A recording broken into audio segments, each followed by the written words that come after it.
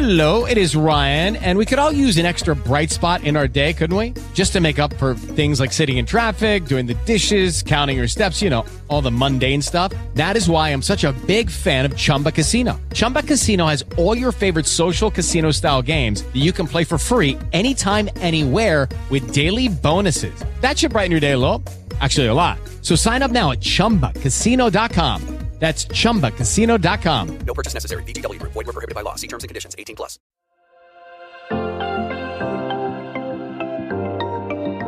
You're listening to Releasing Trauma, a survivor's podcast.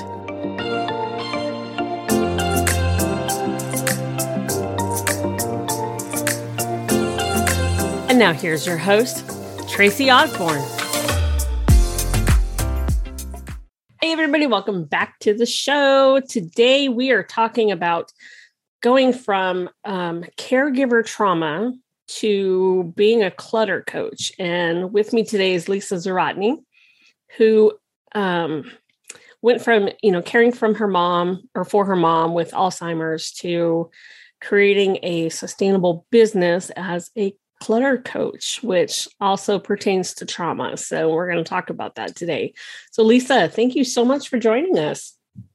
Hi, Tracy. Thank you for having me. As I said, this is such an important topic. I love what you do, and I'm honored to be part of the conversation. Well, thank you. I'm so glad to have you here. And I've got to give you kudos because I know what it's like to be a caregiver, but I don't know what it's like to be a caregiver of somebody who has Alzheimer's or dementia. And I can't even begin to imagine the difficulty that must be, especially when it's your mom. So what was that like? We're stepping back in time to, how when you go through something, we all know what that survival mode feels like, right? Yep. And then you come out of it and you're like, how did I do that? And I really have that when I have these conversations where I'm like, I don't know how I did it, but in the moment, you just do. But to your point, someone in your life with dementia is a different experience for sure. And she was diagnosed with Alzheimer's. It gets very challenging to say exactly what that is, or if you could even say before they pass away that it's for sure. But what I've often said to people is it doesn't matter what you call it. It's some form of cognitive decline, and that impact, no matter what it is, it's far reaching into your family, into your emotions.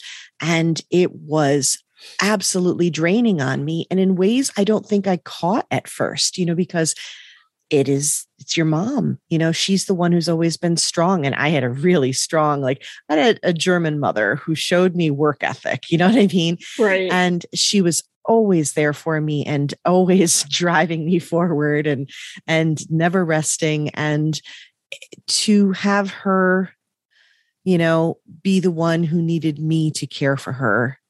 And also to not have her there in the same way for my children, because here's the bonus part of the scenario is that I was a sandwich caregiver in a very unique way. And that when I moved her into our home to care for her in the very beginning, and we weren't quite sure what was going on, but we knew she needed to be somewhere where she could be cared for.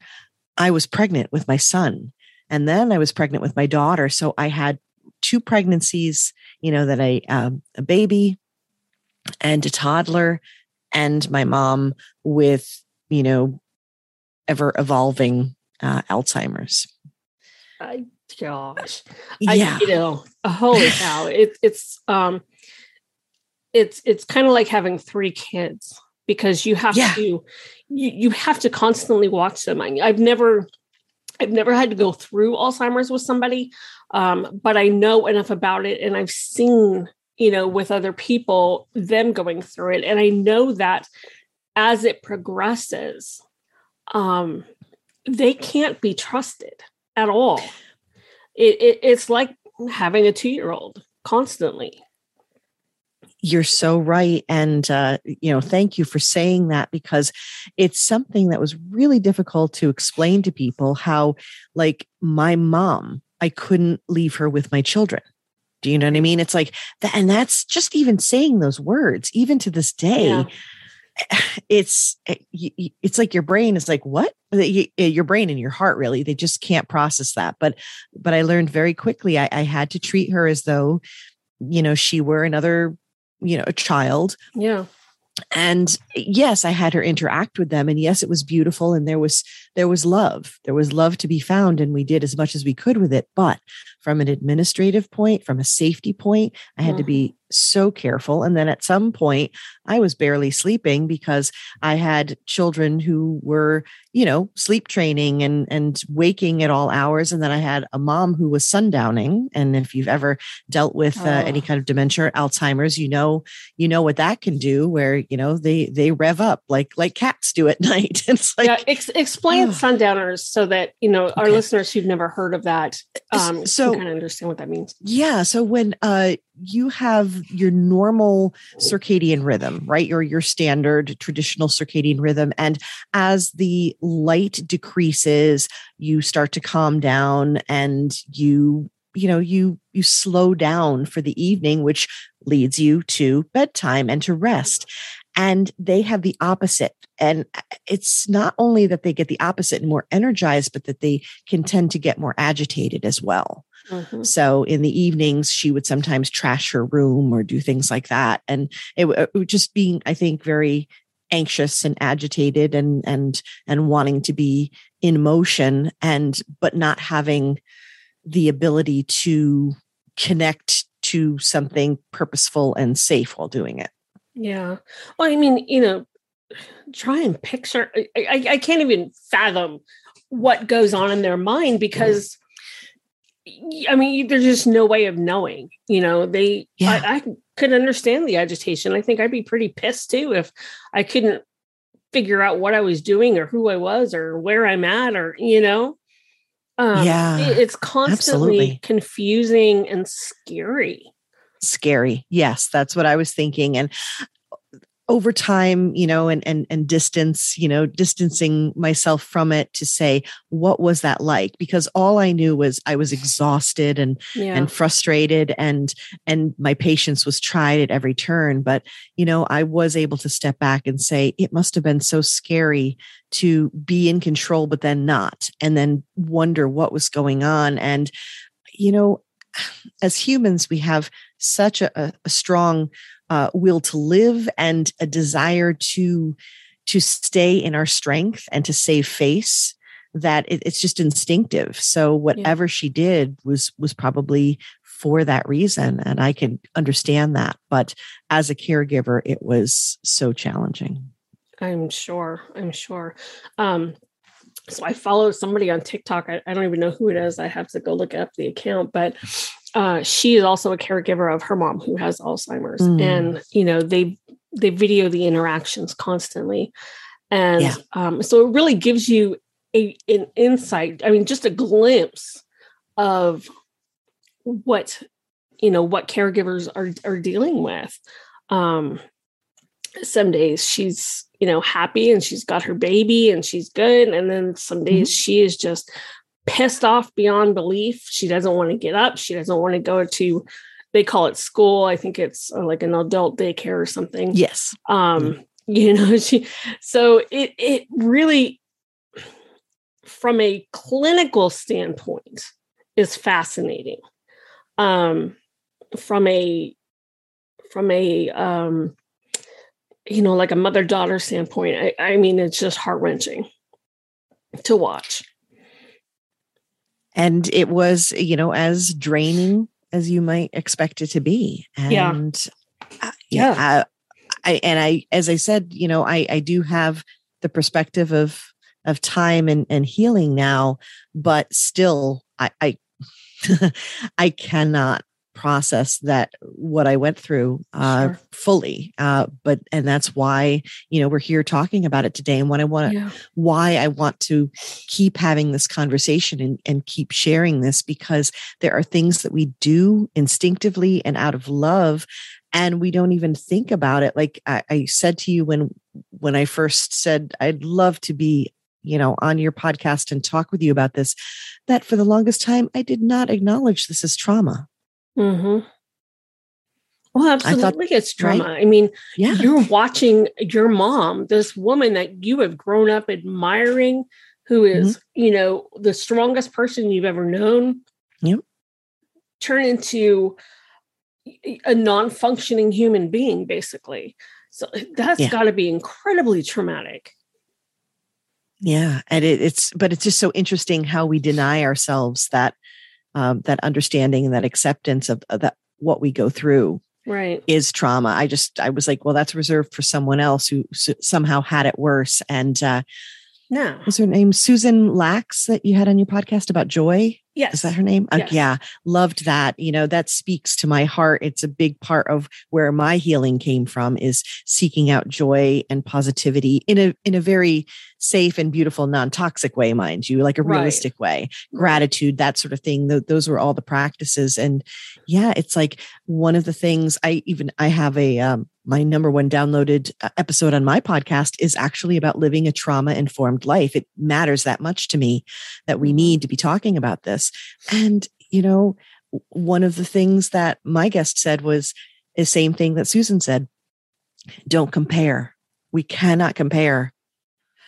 And you experienced what you did. And now I have come to accept it is trauma. And it was powerful, and it has informed so much of what I have done and experienced ever since.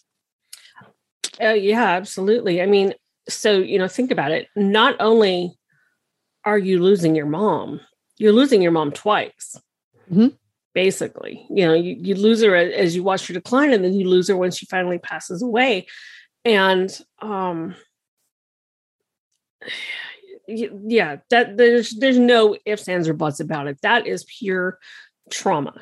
And, just the fact that you were able to care for her, as long as you did. And I don't know how, if you were able to care for her till the end or what, but, that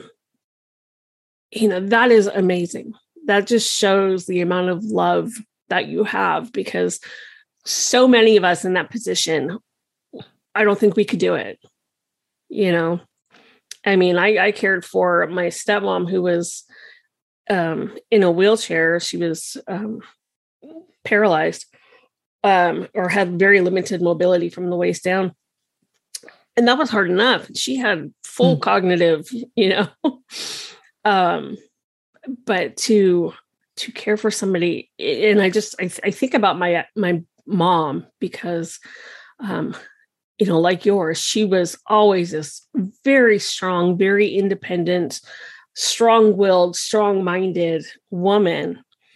And when she got really super sick with pneumonia one time, after that, it shook her to her core, because she almost died. And, and I watched this woman go from, being this incredibly strong rock to depending on me for everything. And I had to re-give her, forced independence. Totally different scenario from what you went through, of course. But, sitting there thinking about my mom and, picturing what it would be like to have had to care for her as her faculties were changing and disappearing. I don't know that I could have done it. Honestly, I really don't. I still don't know how I did, but I did it for nearly 5 years. And she did go into a nursing home, and she was there for 3 months, and then she passed away. Yeah. And it was one of those, like you said, very difficult things where it's like you lose them multiple times over. And I often said I lost her in pieces. It is the long goodbye. And so pieces of her would go. And then when she did pass away, the first thing was actually relief. Then after that, it was guilt for having relief. Yeah. Oh, yeah. Yeah. Right. And I mean, it's so complicated. And and that whole experience is very much why everything that I do in terms of coaching and living my life is so grief and trauma informed, because we need to acknowledge how powerful that is and how complicated and complex it is. I mean, Absolutely. And let's talk about that a little bit, because you're a Yeah. clutter coach, and clutter is often associated with trauma. Yeah. You see, one of my favorite shows is Hoarders, and you Mhm. see these people with just nightmare houses. And it's all started by some kind of a trauma. And it's often it's a way of protecting themselves. There's some who, build up walls of stuff along literally their walls. and stuff, and that's to keep them safe, because they had, sexual assault or something like that, and it makes them feel safe. That's right. So just so you understand sort of my background and the path that I took when my mom passed away, and I was sitting there in this, grief and this guilt and this like, okay, the what now questions, right? Right. My first instinct was, okay, do I get a job? What do I do? What do I need to do for my family? Because, it was a big emotional impact. It was a big health impact. It was a big financial impact on us to care for her. So I was trying to figure out what next. And this voice inside me said, clear out, clean out, clear a path. And so I started to do that and physically decluttering all the stuff, because I'd left so many things unattended, as you can well imagine. You have to let go of non-essentials, sometimes essentials. It was a big combination. The other thing I had neglected was me. And so sort of a decluttering of these emotions and just everything that I was experiencing, and understanding that I needed care too. And people often ask me, hey, if you would change anything, what would it be? And although sometimes I wish I had been more patient, most of the time the answer really is I would have taken better care of me. And so if you're a caregiver, going to be a caregiver, please, self-care has to be an essential. It's not optional. It's mandatory. Yeah. And that's a big advocacy for me. So with that, I started clearing physically, and it was like, you could breathe again. It was very powerful. Anyone who's decluttered a closet, right? And then you just like, whoo, you're the weight like comes off your shoulders, and you're like, how did that work? And then you walk by it and you're like, hey, this is great. You just feel differently when you declutter. And I thought, this is it. So I became a professional organizer and moved into that realm, trying to help others. And that was actually a really wonderful way for me to continue to heal, to continue to declutter, and then, turn it into a business where I could help others. Now, very quickly into this business, I realized it was the head and the heart that stores the clutter. And that if we can get there first, your closets will, fix themselves. You have to go to the root of the problem, which is why I stepped into productivity and accountability coaching. I call myself a clutter coach because you cannot go to a space where I'm at. You cannot go to an interview. You cannot go to Instagram without me talking about clutter in all its kind, all its ways, that it shows up. And like you said, you watch Hoarders, and that trauma, it not only causes the clutter because there's a different kind of function. There's coping mechanisms. People will purchase things because it makes them feel better, right? Retail therapy, we call it, all that. But like you said too, it can be protection. You can actually build literal walls so that your space, your physical space, doesn't allow other people in, and then you feel protected. Even though you can look at it and be, oh, this is awful, but it's not. It's got a purpose behind it, even if it's not technically what you want. Yeah, I used to joke and say that I watched Hoarders because it made me feel better about the way my house looked. My husband says that all the time. He's like, I feel so much better. Right. Okay. So yeah, I'm not so bad. But honestly, I watch it really for the, because I am so into the whole trauma thing. Yeah. I watch it from that aspect. But also I watch it because I like to just champion and cheer for these people the ones who actually do the breakthroughs. Yeah. And, and I love getting to the end and seeing the transformation in them and in their homes. And I just get so happy. It just makes me so happy to see that. Yeah, you breathe easier for them, right? Yeah, totally. Also, it's like, oh, you can cook without cockroaches in your food. That's so amazing. Or you can take a plate and walk to a space and sit down and eat, as opposed to standing and walking around with it. But let me say this about that. As much as I will watch those as well, a lot of times people will think if things are like fairly well organized, or it's not to that level, that you're not still dealing with the trauma and the clutter. And I did not work with hoarders specifically. That takes a different kind of certification and a different understanding. However, you can still see so much within that range, within that spectrum, where you're still feeling the impact. Like, I can remember purchasing things because I was dealing with trauma and because it made me feel better. And okay, kind of a joke, but it's also kind of real. I just shared this on another podcast guest spot. And I was like, one of the first companies that my kids recognized the branding for was Dunkin' Donuts. And and okay, that's like mom life, but it's also caregiver life. And it's also, I had everybody in the car safely and I couldn't let them leave the car. So I'd go through the drive-through, and I probably kept Dunkin' Donuts in business those first couple of years. And then of course, coffee, for lack of sleep. And so it's kind of a joke, but it's kind of not, but it just reminds me that, we seek comfort, we seek coping, and all of these things are tied together. So when we start to understand that, then when we do feel that overwhelm, when there is too much stuff in our space or stuff in our minds or on our to-do lists, all those things, that's what I help people with. When we start to understand there's something going on that's connecting and causing it, we're that much better off to find a way to ease it and open it up.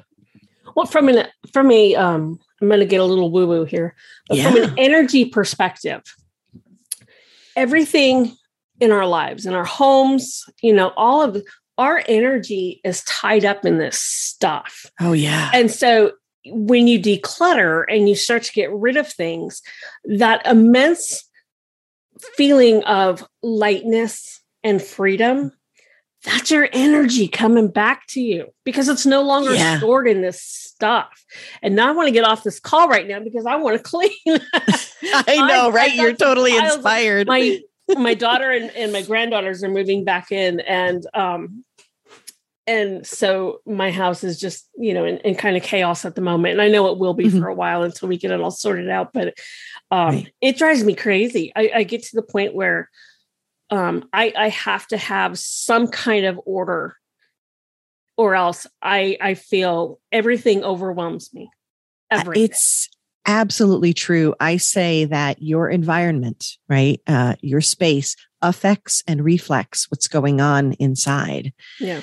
And, to your point about, okay, there's some things going on right now. You're honoring a season in your life where there's going to be a little bit more chaos, but you're also really looking forward to, getting back to a decluttered space, and rightly so. So I love the woo and the science, right? A little half and half, like a joke. I'm woo on my dad's side. But so I like both. And so on the science side, let me just remind you that clutter, especially physical that we can see that's tangible, but really any kind that's coming in at us. And I'm talking about, the long to-do lists that are like have a Harry Potter extension charm on them where you're like, how did that get longer? And I keep working. What's going on? My to-do list? Yeah. Thank you. Right. Sounds familiar, right? Oh, yeah. Okay. So I'm talking about that. I'm talking about information overload, because we have it at our fingertips, which I absolutely love because I'm obsessed with learning. I deal with multi-passionates. I am one. I love it, but also it gets to be too much. All of that clutter, we have to keep processing. But when it's there and we're not acknowledging that it's like right there in our face, in our space, we don't realize that it's also triggering guilt and shame and frustration and unfinished to-dos and things like that.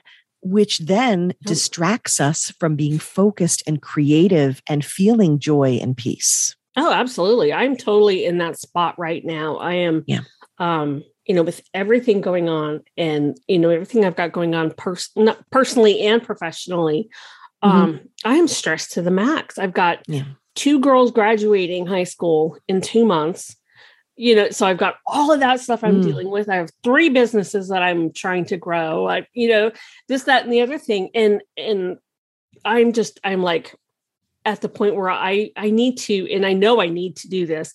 I need to just step back, and prioritize. Okay. We've got all this stuff that needs to get done. Does everything have to be done today? No, and get back into my time management.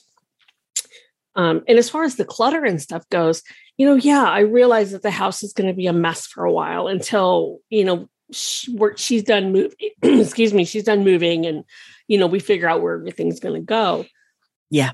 But little areas that I can keep clean, like I'm sitting here looking at my desk, which is really messy right now. And I purposely went from a 6-foot table to a very small, probably a maybe 4-foot little desk, purposely so I didn't have a whole lot of clutter and stuff on there. And so I'm sitting here thinking, okay, well, one of the things that I can do to get some control back into my life is tidy up my desk. There's a bunch of stuff on here that doesn't need to be here. I can go put it away. It takes like 10 minutes, if that. And that's a wonderful habit to have like every day and to promote what you're doing. But to your point about like, what are the things I can do? And if I may, this is what I would coach you. You're right you're on the right track. Okay.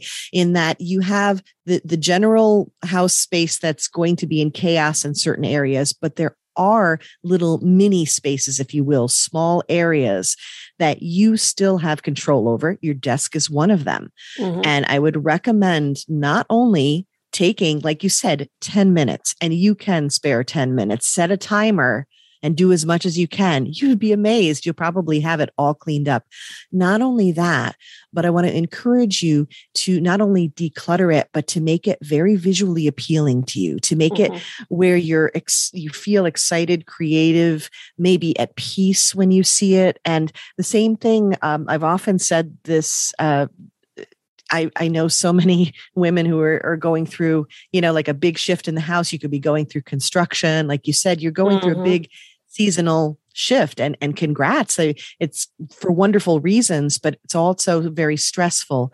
Understanding those stressors, understanding what those triggers are and saying, okay, when I go out there, even though I know this is a good thing, I know it's temporary, I feel stressed, creating those little spaces that you can go where you can relieve that stress, where you can release it, where you could meditate or simply breathe, close your eyes for a few minutes. In 2 minutes, you can shift into your parasympathetic nervous system, right? And calm yourself. A corner of a bedroom where you put a chair and a little table and some favorite books, or if you're into oils or candles, or if just simply a clear, clean space.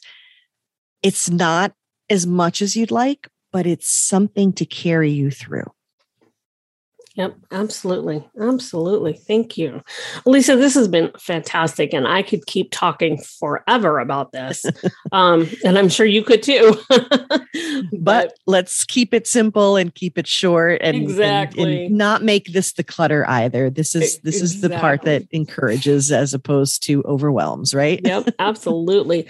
But thank you so much for coming on and talking with us and sharing, about your mom and all of that. That's, very brave and very amazing.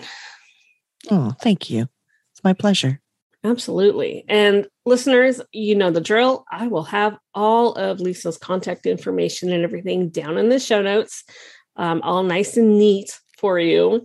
Just go to releasingtraumapodcast.com and pull up Lisa's episode, and everything will be there for you. So you can reach out and talk to her and get some help with your own clutter.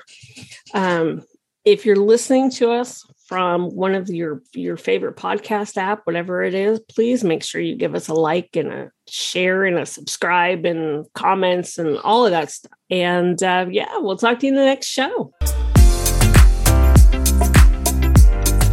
Thanks for tuning in. Be sure you hit subscribe on your favorite podcast platform so you don't miss a show. Be sure to check us out on our new socials on Facebook, Twitter, and Instagram.